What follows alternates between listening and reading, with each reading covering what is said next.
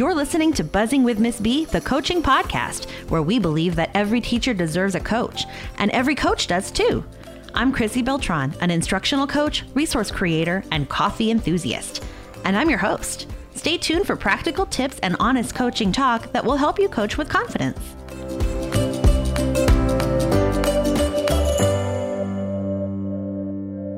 Hey coaches, and welcome to episode 74, Building Relationships with Teachers. I am Chrissy Beltran, the host of Buzzing with Miss B, the coaching podcast, and I am here today to talk about this really important underlying idea that everybody tells us to do, but sometimes we don't have any clue how to actually do it. And it's really stressful because building relationships with teachers is, we know, fundamental to coaching, and it's also really hard sometimes because not everybody is excited to have you around. And I know that's so shocking because you're probably great. I'm great. I think I'm great. And people still didn't always want to have me around. Sometimes it's about you. Sometimes it's not. So today we're going to talk about some strategies that you can use to build relationships that are going to be practical and really help frame your work in getting to know your teachers. So I have made no secret about the fact that whenever I was a new coach, I thought I was building relationships with teachers when I really was not. And back in episode 64, I shared about how miscommunication and struggling to listen to the intent of the words teachers spoke, not just the words they spoke, but the intent of their words, it really got in the way of my relationship building because I was hearing complaints, I was hearing negativity, I was hearing frustration, and I was using that instead of trying to understand really where the teacher was coming from and why they were saying those things and what they really represented and what sorts of support that they needed. It was just a total turnoff, and I felt myself becoming frustrated and just defensive, and I really struggled with that. So we've all been there, I think, and we start the job with really good intentions, but then you're always running. So when do you have time to build relationships? And even if you do have the time, what would you do, right? So if you're listening to this live, this is August. This is the month where we are really getting in there, getting to know teachers, and we are spending so much time doing all kinds of crazy stuff that we have to do at the beginning of the year. But I really want to encourage you to take the ideas from this podcast and apply them as much as you possibly can, because a little bit of effort and work now is going to change your coaching work the rest of the year. It's going to make everything so much easier. So I have some really practical first steps that you can take to build some coaching relationships with your teachers that I'm going to share today.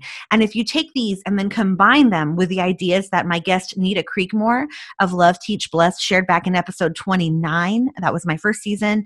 We were talking about how she builds relationships with teachers, and she gave some really cool strategies. Then you're going to have a winning game plan for sure. You're going to be able to reach the majority of your teachers. There are going to be a few holdouts. Let's just accept that right now, but we will do our best over time to get into the good graces of those people by doing some of these things in this episode. Okay. So I also have a really cool email course that you can take. It's like a 5-day +1 right to your email box, your inbox, and it has a video of each day, and it has a cool handout that will help guide your work when you're working with resistant teachers, because these strategies are going to work with most of your teachers, like I just said, but you're going to have a handful who are going to be like, honey, that's not working for me. You're going to have to prove your worth before I am interested in doing work with you. And you're going to have to show me that you are actually on my side and not just on the administration side, which is sometimes the perception that teachers have of coaches. So I actually created this really cool little challenge that will walk you through that. And you can get that at buzzingwithmissb.com/episode 74.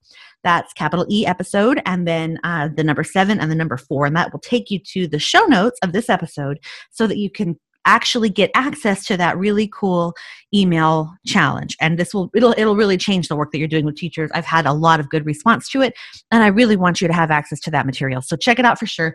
buzzingwithmissb.com/episode 74. So the first thing we're going to talk about is foundational to any relationship that you are trying to build. And sometimes it's not apparent to us that it's so important because maybe we do certain things naturally and some people we just kind of click with, but there's a reason that we feel really good about some people and not so good about other people. And that is trust. All relationships take trust. So trust, if you kind of think about it as an equation, it's basically empathy plus credibility. And that builds trust. And that came from the wonderful Donald Miller of StoryBrand. He talks about how to build trust with people and how to build empathy and credibility. And I love his speech, his talks that he gives about this topic, because I find that they are so relevant in all parts of your life. So in order to build trust, we have to build empathy and we have to build credibility. And I'm going to talk about a little bit about what those look like. But to do that, we have to be really purposeful in our interactions with teachers. So we want to start with 2 positive interactions before we do any real coaching work. Now, that doesn't mean that you have to wait until October or November to start doing coaching work. I really wouldn't do that. But those positive interactions can be centered around something that is important to the teacher, or you can pop in and visit and just kind of comment something positive. They should be brief, really short, but the first time you work with a teacher doesn't have to be, or should not be, whenever you go in to provide them with instructional support, because that can be overwhelming when they have no clue who you are and what you're there to do. So we want to start out with these 2 positive interactions and really focus on building empathy and credibility. So let's talk about empathy, credibility, and trust. Empathy is basically showing that you care. Credibility is showing that you are able to help. And then trust is being worthy of being believed in. So if you are demonstrating empathy, that can look like listening to understand what the teacher is actually saying rather than listening to judge or correct or fix. It can look like being what counselors and mental health professionals often call slow to know, which is instead of making assumptions that you know what's going on and instead of making generalizations that you're plugging the teacher into, listen and wait and see if you can learn based on what you're seeing and hearing. So instead of jumping to conclusions, we have to be slow to know instead of being quick to know. And we have to pull the information from what we're seeing in order to create a good picture of what's really going on instead of our assumptions of what's going on. Also, if you're demonstrating empathy, it's because you're a whole person and you have a personality. Real people have empathy. Fake people do not. So it's important to be a real person, and it's okay to show who you are whenever you are working with teachers. Credibility is the other half of what we need to demonstrate. So we have to demonstrate empathy when we work with teachers. We listen, we empathize, we are slow to know, we are whole people. We also have to demonstrate credibility. This can look like being realistic, especially if you're thinking about online learning or any new changes, but really being realistic about everything in general. Teachers are so many times handed completely impossible and unrealistic and unreasonable expectations. And then coaches are sent in to, quote, enforce those expectations, even though that's really not the role of the coach. So instead of walking in and saying, well, this is what we have to do, maybe we can walk in and say, yeah, I can see why you're having trouble with this. And be honest and be real. And maybe you still have to do those things that you're being asked to do, but you can come to a solution together or a plan together instead of just cramming things down people's throats and hoping that they're going to figure it out, even when you know in your heart that it's not real. And I have an example of this. One year, our bilingual department, which over half of our classrooms in the school that I was a coach at the time were bilingual classrooms, dual language. And our bilingual department had created a schedule of times for each subject area, and that included whether those times were in English or in Spanish, because we had a dual language program in English and Spanish. Whenever you added up all the minutes for all of those times, they added up to more time than the children actually spent at school. So I'm not sure if the teachers were supposed to do this during lunch or after school, they were just going to teach to an empty classroom or what. But that's literally what happened. When you added up all the minutes, it did not fit into a school day. And the teachers were looking at that schedule, and I was looking at that schedule, and we were trying to plan a daily schedule that would actually integrate the timeframes that we were provided with by the district. And we were planning it out, and we were trying to make it work, and suddenly we realized it's impossible. It doesn't add up. It adds up to too much. I had a couple of choices. I could have said, well, this is what they gave us, guys. We have to make it work, which is impossible. Okay. But instead of doing that, I said, okay, realistically, let's figure out the best of this and do what we can. I will contact the bilingual department and get back to you about what they say. But in the meantime, let's put together our best plan based in reality. with time and clocks and stuff like that. So we put together our best plan. I contacted the bilingual department. I never got an adjustment on those timeframes. They were just like, well, that's what we sent out. And it was like, yes, we know what you sent out. That's really not our question. But you know how it can be whenever you're talking to people higher up the food chain. So we did our best. We put together our best schedule, and that's the one that we used. And whenever we had to make adjustments, we made adjustments as we saw that we needed. But if I had pretended like everything was fine, can you imagine the resentment and the frustration teachers would have felt towards me, as well as towards the bilingual department? I couldn't do anything about what they felt about the bilingual department. Those people put themselves in that position. But I could at least be realistic. And that grew my credibility rather than taking away from it. Because if I had pretended everything was fine, that toxic positivity, and we can do it, guys, even though it's really impossible. Teachers know. Teachers notice if you're BSing them, right? So we have to be honest and real. You can also share your experience. When a teacher is having a challenge and they're feeling inadequate or unworthy, you can share those challenges that you have had as well. And that can help you relate and be credible, not only on the empathy side, because we've also had similar challenges, but you can share your experience in a positive way to show that you do know some things. You don't need to be an expert in everything, but you should know some things. So being credible can look like showing what you know about a certain topic or an issue and saying, you know what, something that I've tried, maybe we could try this. What do you think? And offer ideas whenever it's possible.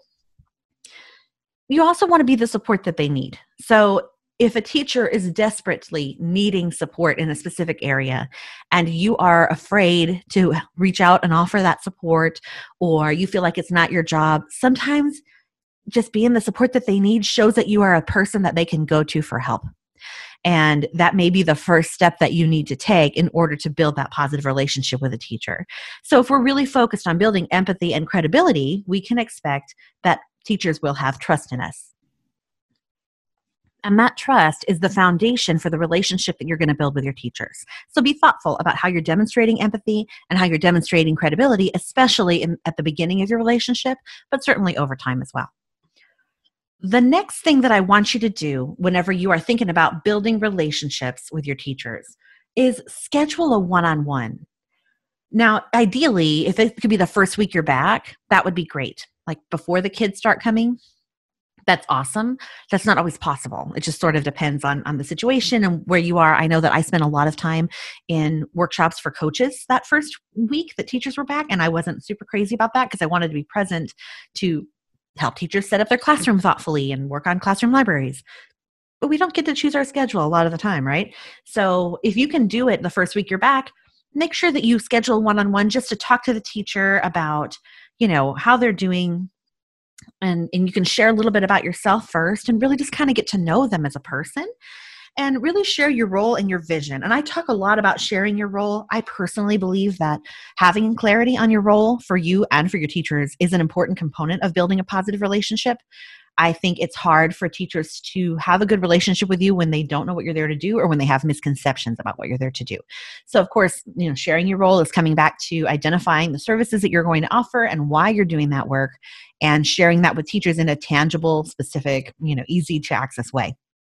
I've talked about a few different ways you can do that. Coaching menus, a coaching slideshow presentation, a coffee or cookies with a coach event where people can pop by and talk to you a little bit about what your plan is. But I definitely think that on top of that, you want to schedule a one-on-one with every teacher, really brief, and just ask them about their needs. What are they thinking about this year? How are you feeling about last year? And just kind of talk to them a little bit about what their plans are and how you might be a support for this school year, because that will help you frame the work that you do this year. And it will show you also where a teacher is in their relationship with you. If they are starting out saying that they're not really interested in any coaching support or they feel great and they don't need any help, that's one thing, then you know that, and that is good to know. If they are starting out saying that they want you to do a lot of stuff for them, you may need to clarify that role a little bit, that you're not there to do stuff, that you're there to support great teaching. So you can really learn a lot about teachers based on what they ask for help with. And this is their opportunity to ask you and talk about what it is that you're interested in, that they're interested in growing in this year. I would recommend that whenever you're checking in, kind of scheduling this one-to-one, you create a rotation schedule where you can check in on teachers regularly. So you initiate it with your one-to-one, and then you create a pop-in schedule, sort of, where each week, or you maybe pop in on a handful of teachers. And then hopefully by the end of the month, maybe you've gotten to them all, or maybe it takes you 5 weeks.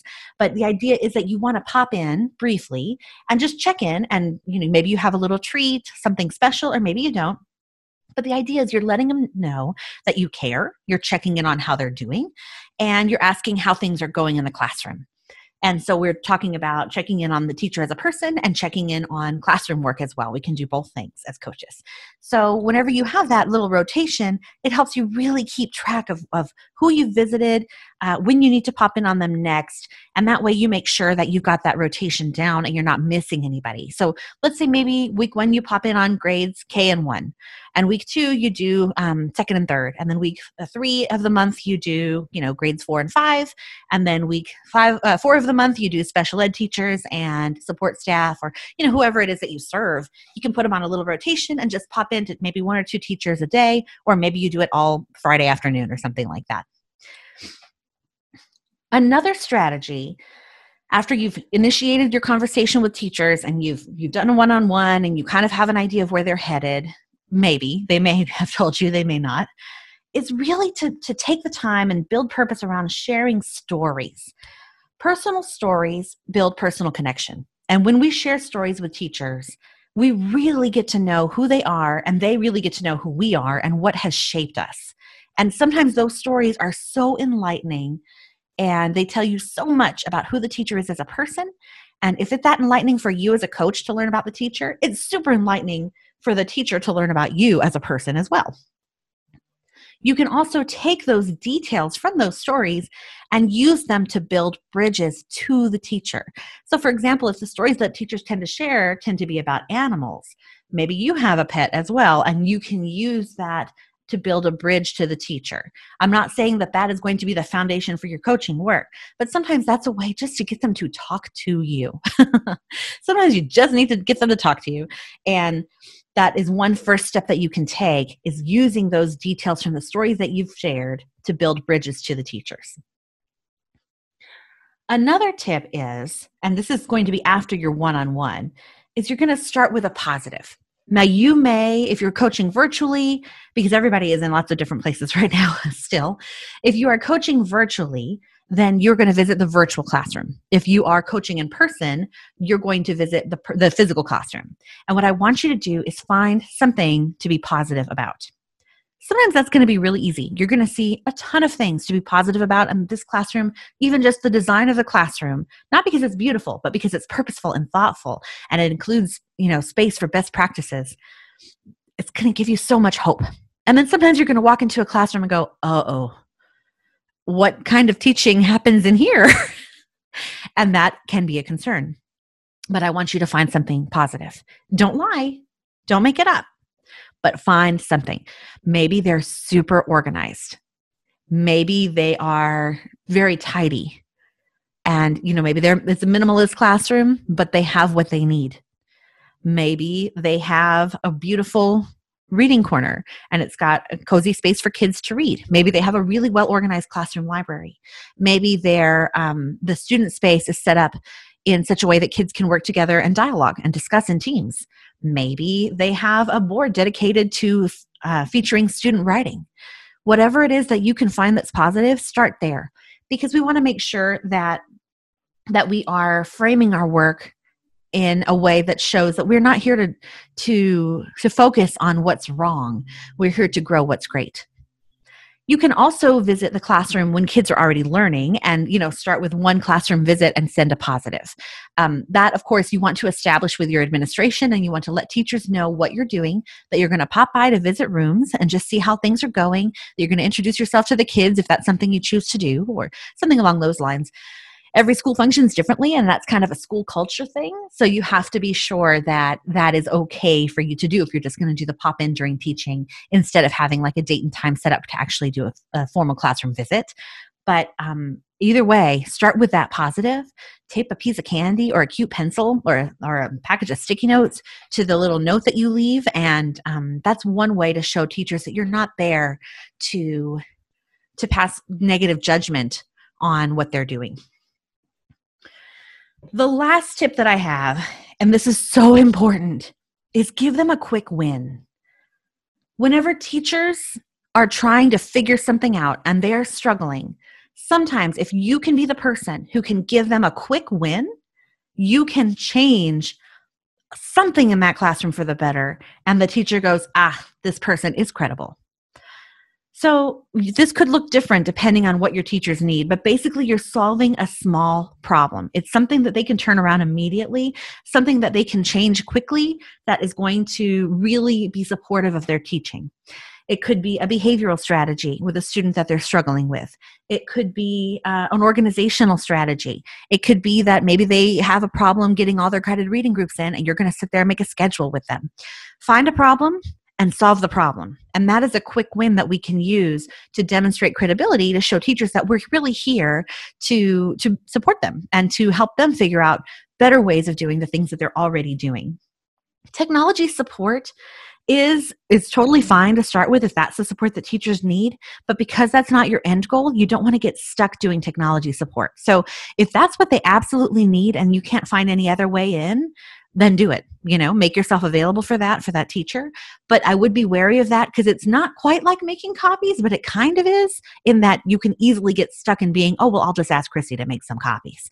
And you don't want to be that person. That person is not changing teaching and learning on their campus. So help them with technology, and then make sure you stick around to help them with something else too.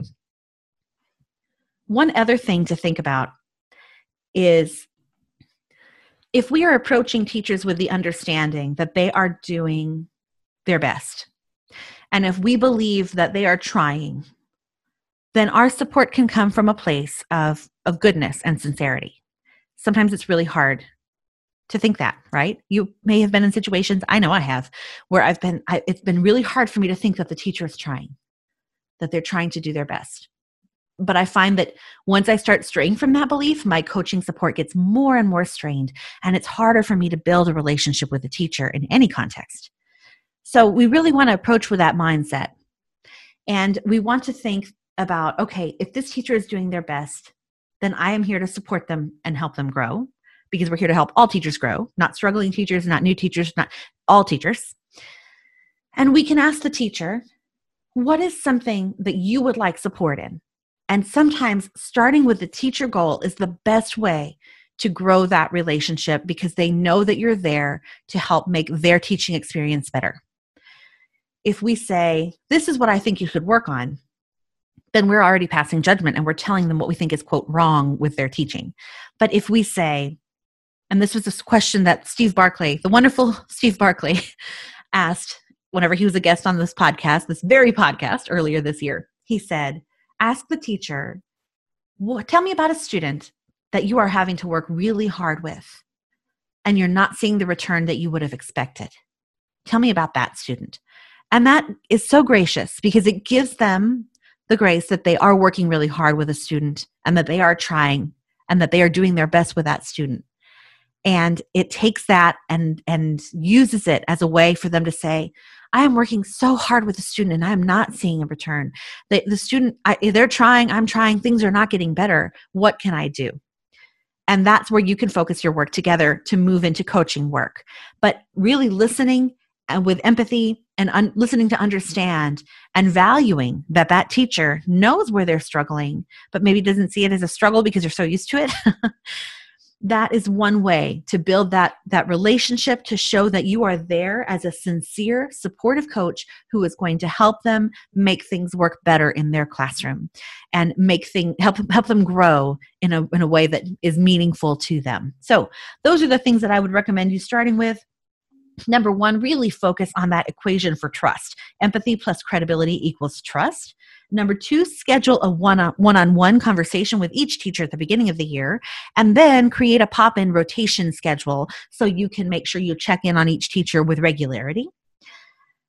3 is share those stories, because personal stories equal personal connection. 4 is start with a positive whenever you first visit those classrooms, whether kids are in the classroom or not. And 5 is give them a quick win. So we want to make sure that we are solving a problem that the teacher cares about, because that is going to show that you are useful and valuable and that you can actually contribute to positive change in their classroom. Don't forget to grab that coaching challenge for resistant teachers. I really think it's going to be helpful to you. And that again is buzzingwithmissb.com/episode 74. And I really hope that you got some good tips from this episode and that you go back to episode 29 with Nita Creekmore. My next session is going to be with a guest coach. We are going to talk about some of the issues that they are having and see if we can come up with some really great solutions and next steps that they can take to support their coaching work.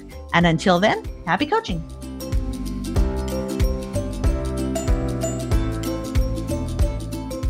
Thank you for listening to Buzzing with Miss B, the coaching podcast. Want more coaching ideas? Check me out at buzzingwithmissb.com and on Instagram at buzzingwithmissb. If you love the show, share it with a coach who would love it too, or leave me a review on iTunes. It's free and it helps others find this show. Happy coaching!